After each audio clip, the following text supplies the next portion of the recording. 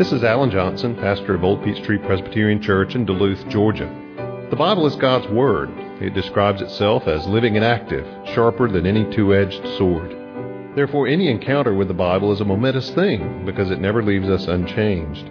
My prayer for you as you hear this message is that the Holy Spirit will use it in your life to inform your mind, to feed your soul, and to help you grow in your faith in Christ. Please turn with me in your Bibles to Hebrews chapter 13. This evening we are beginning the final chapter of the book of Hebrews, chapter 13, looking this evening at verses 1 through 6. 13, 1 through 6. Hear the word of God. Let brotherly love continue. Do not neglect to show hospitality to strangers, for thereby some have entertained angels unawares. Remember those who are in prison, as though in prison with them, and those who are mistreated, since you also are in the body. Let marriage be held in honor among all, and let the marriage bed be undefiled, for God will judge the sexually immoral and adulterous. Keep your life free from love of money, and be content with what you have, for he has said, I will never leave you, nor forsake you. So we can confidently say, the Lord is my helper. I will not fear. What can man do to me? Let's pray.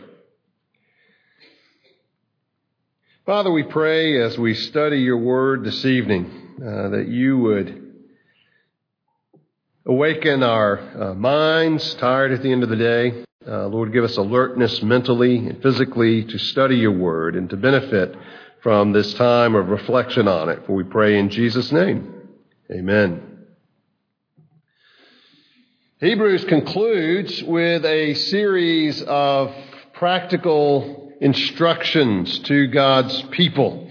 The burden of the writer has been to, as we've seen, demonstrate the superiority of the new covenant over the old.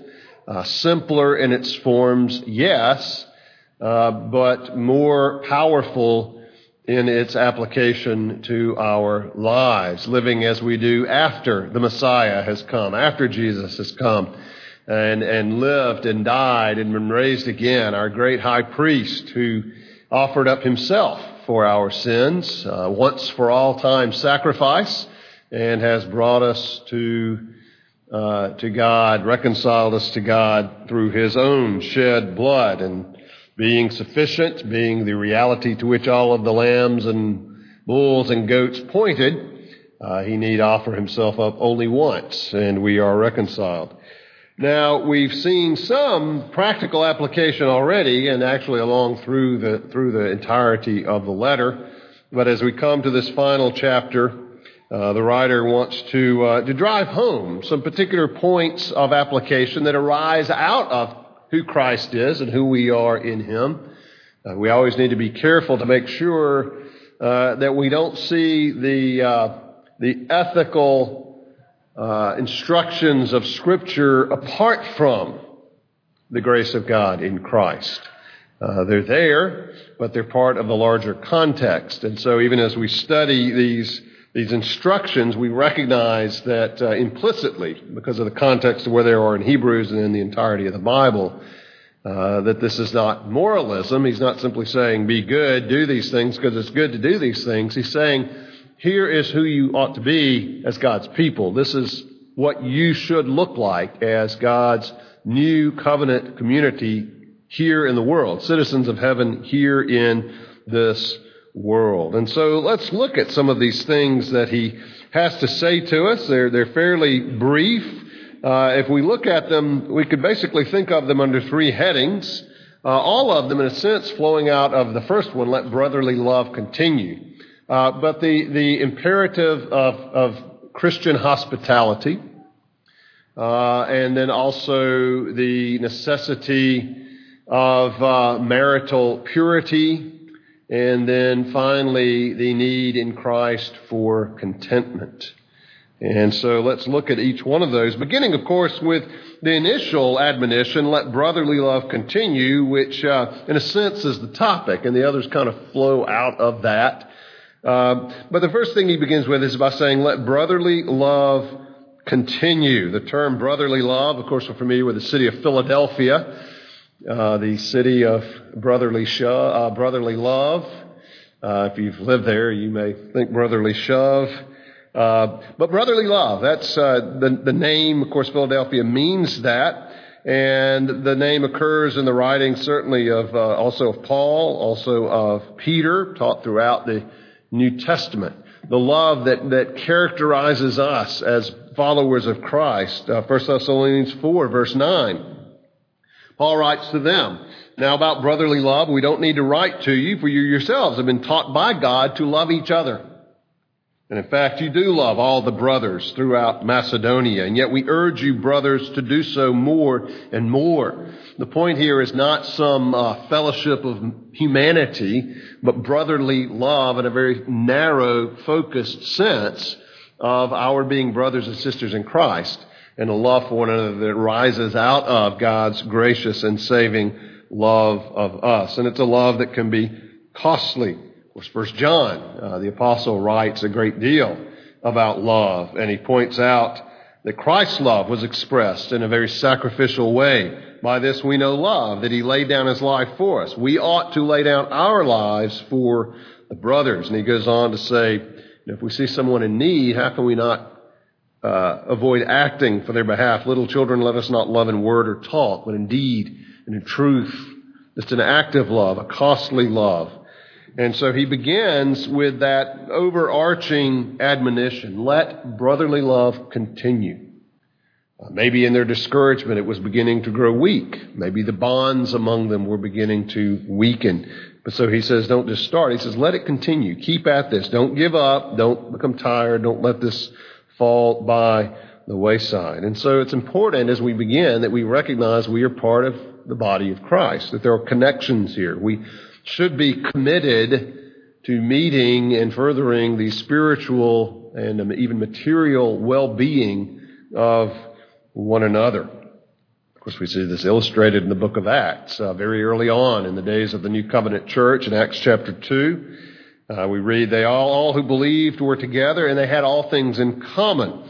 They were selling their possessions and belonging and distributing the proceeds to all as any had need. There was a commitment there. It's illustrated that they were not going to let any one of their number be in need, be in want. They would do whatever it took to provide for one another.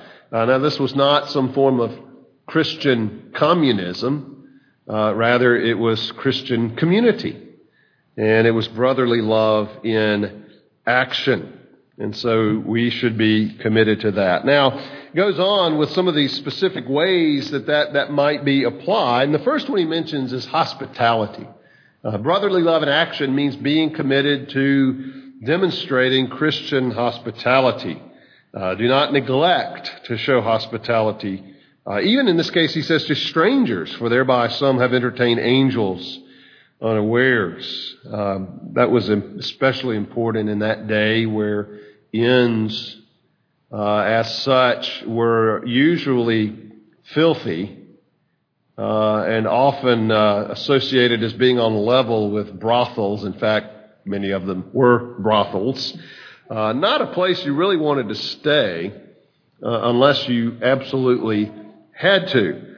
And so even among the Greek culture, and certainly among the Jews as well as the Christians, hospitality was a very high virtue. Indeed, certainly for Christians, it was seen as a religious obligation. Among the Greeks, Zeus, the Greek mythological god Zeus, it was called Zeus Xenos, Zeus, the god of the foreigner, the god of the stranger, which sort of placed, as he was sort of the head of their pantheon, the emphasis. He was sort of the patron saint of the stranger, the foreigner. The emphasis they placed on showing hospitality to the traveler, to the one from far away, to the stranger.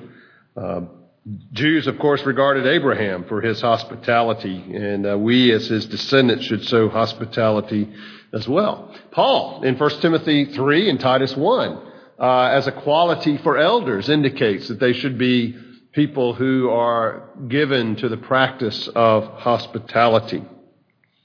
Now, you can imagine in a day like that, if people were travelers, it might be to their advantage. If they weren't Christians, to perhaps pose as Christians in order to receive hospitality. There's an ancient manual for Christian living called the Didache, the teaching, that addresses this. It has kind of a rule of thumb. How do you know if someone's a real Christian or just using the name for what benefit it might gain them where hospitality is concerned? Well, this is what it says. Let every apostle who comes to you be received as the Lord, but he must not stay more than 1 day, or 2 if it's absolutely necessary.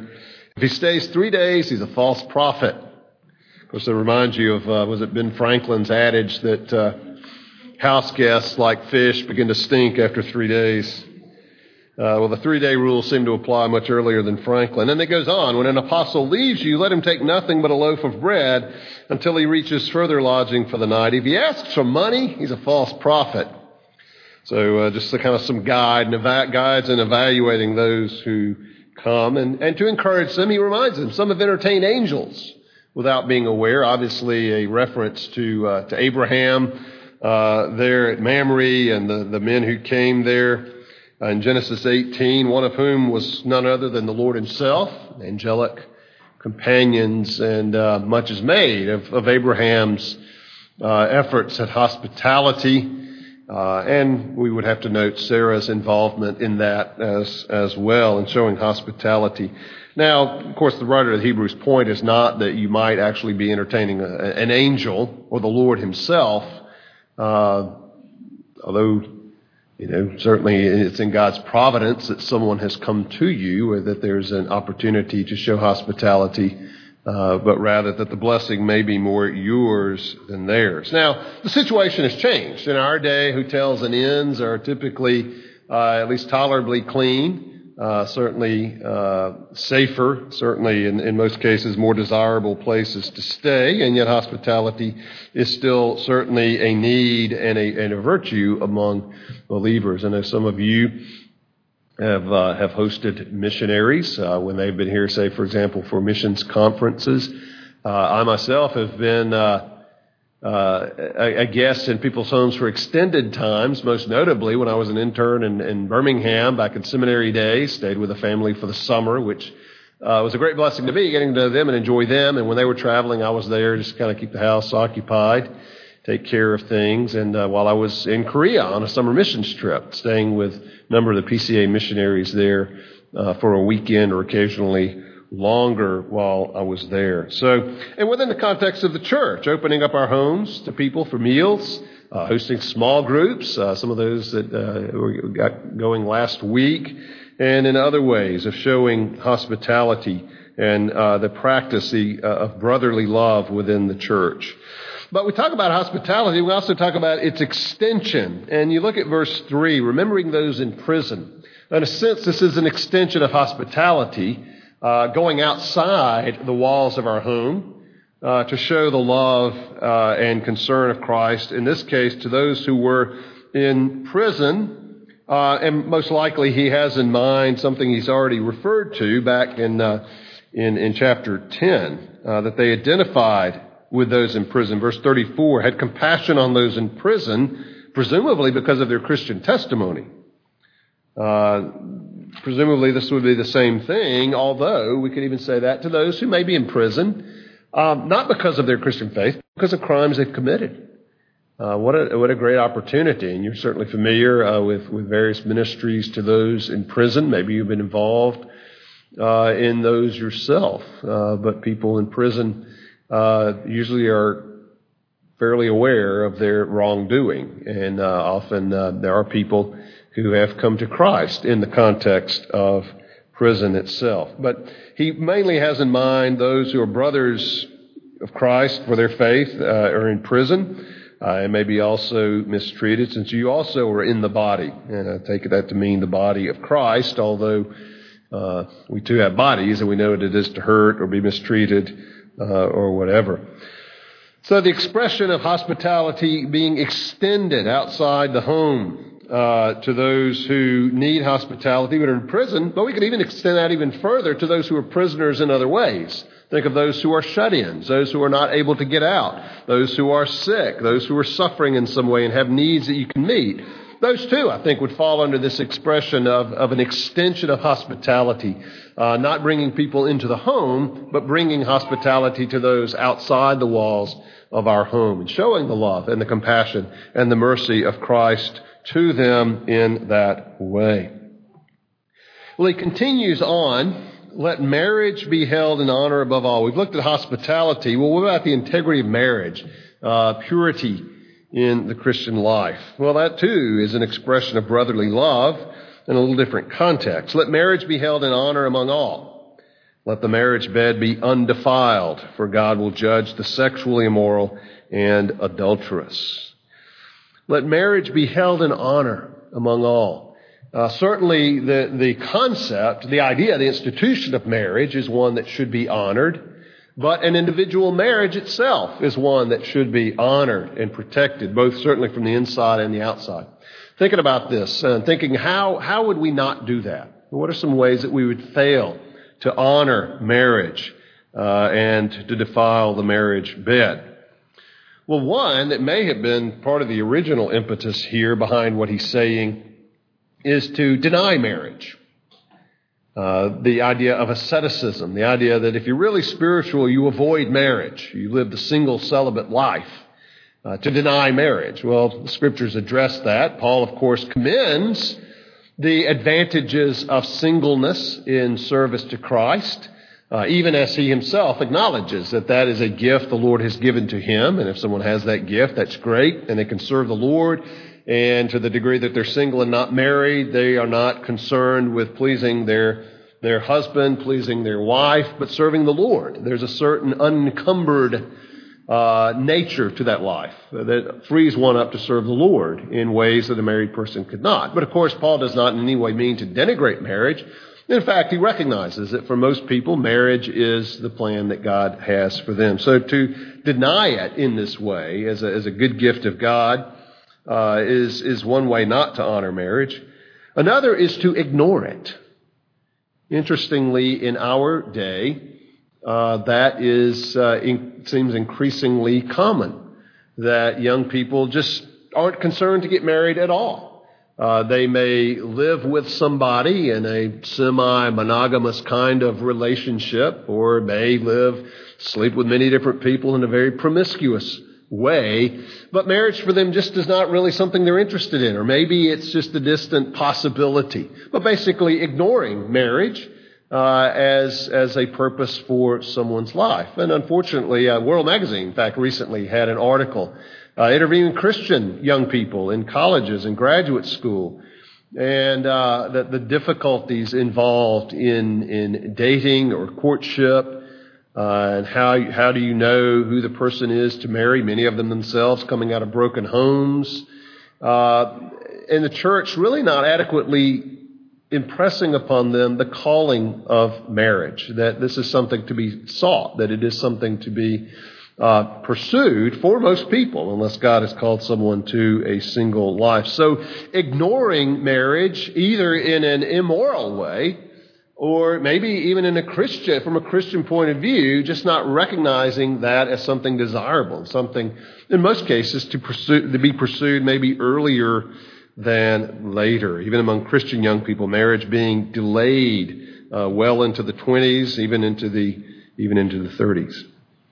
Of course, a more obvious way of disobeying the instructions here in verse 4 is to violate marriage through most obviously adultery, a violation of that covenant, that exclusivity of that covenant that marriage entails.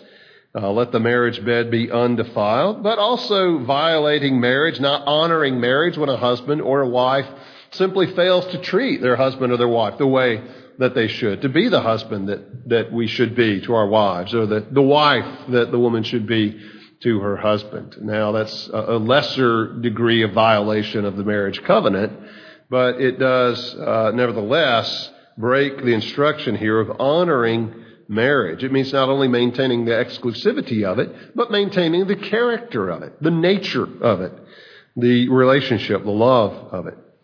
And then last, you can deny it, ignore it, violate it, but another way to dishonor marriage is to pervert it.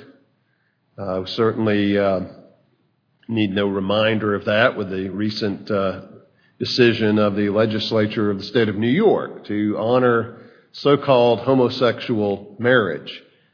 You do realize, of course, that there is no such thing as homosexual marriage. There can be a fictional entity created by the state, but it is in fact a contradiction in terms. Nevertheless, even recognizing a fictional entity by the state is dismaying and does dishonor marriage as a God-ordained institution. The state did not invent marriage. The state does not have the prerogative to reinvent marriage. And so that's one way, obviously, and more recently in the news, that marriage can be perverted. But there are other ways. Polygamy is a perversion of marriage, a violation of that one man, one woman bond that is marriage as God designed it in the earliest chapters of the book of Genesis, earliest chapters of the Bible, with Adam and Eve being the pattern for marriage. Less commonly, but also a perversion of marriage, polyandry. One woman married to many husbands or several husbands. You don't see that quite as much, but that too being a perversion of God's design in marriage. So multiple spouses, multiple husbands, multiple wives, or marriage within the same sex are ways of perverting marriage and violating what he says, that marriage as God defined, God ordained, is to be held in honor among all, whether marriage as the institution or an individual marriage, which of course means doing everything we can to promote and protect one another's marriages, with a warning. For God will judge the sexually immoral and adulterous. Sexually immoral being a more general description that could describe all kinds of sexual sin, but then adultery being more specific, which of course strikes at the very nature of the marriage covenant. So brotherly love in action means pursuing every avenue for the health and success and strength of your own marriage, but also to encourage and protect and honor the marriages of one another. And then the last thing that he mentions here is brotherly love gets a little farther afield from what we might think of as brotherly love, but it follows under that heading. Verse 5 has to do with contentment. Keep your life free from love of money. Be content with what you have. For he has said, I will never leave you nor forsake you. Interestingly, the quotation from Joshua chapter 1, where they're about to go in, and Joshua is now leading Israel, and that's God's promise to them. I will never leave you. I will never forsake you. So we can say, the Lord is my helper. I will not fear. What can man do to me? Quoting from Psalm 118. Keep your life free from the love of money. Of course, Paul writes about that in 1 Timothy chapter 6, warning us to be content. Those who have wealth, not to love that wealth, not to be obsessed with it, but to use it, to do good. Use it to invest in the kingdom of heaven. And as Paul says, godliness with contentment is great gain. That is great wealth. If we have godly characters and we're content, we are wealthy people. We have great gain in this world. Of course, Jesus, Matthew chapter 6, another 6, Matthew 6, 1 Timothy 6, Matthew 6. Jesus encourages us, instructs us not to worry about whether we have enough, what we'll eat, what we'll drink, what we're going to wear, all of these things. And he assures us our Heavenly Father knows that we need those things. Now, that doesn't mean we sit back and wait for them to fall out of heaven. We do pursue the avenues God supplies for securing those things, employment, labor, and so forth. But even in those things, we're trusting that our Heavenly Father will supply our needs, because He said, I will never leave you I will never forsake you. And the Lord is my helper. One of the avenues by which he provides when we are in need is through the church, is an expression of brotherly love in action. Again, looking out for one another, helping to provide for one another. So let me ask you, brother or sister in Christ, is brotherly love continuing in your life? How is this brotherly love, this love that characterizes the Christian, this love that flows out of Christ's love for us, manifested in your life? Is it expressed in hospitality, either by drawing people into the home or providing for people outside of the home? I certainly hope it's expressed, as he says in verse 4, that marriage is held in honor and we do all we can to encourage and support one another in our marriages. And that we do everything we can to make sure that concerns over the needs that we have in this world don't become sources of anxiety or fear or distress, but that trusting in the Lord and looking out for one another, we provide. How is brotherly love in action in your life and in your home? Let's pray. Father, we pray it would be. Pray it would be in my life. I pray, Father, that we would not be turned inward in our attention and in our gaze, but that we would show love for one another as Christ has loved us in these various ways. Father, we thank you for these words of Scripture, and we pray for your grace to obey them and for your grace to forgive when we fall short. But Lord, fill us with your Spirit. Help us to live as the body of Christ in this place. For we pray it in Jesus' name. Amen.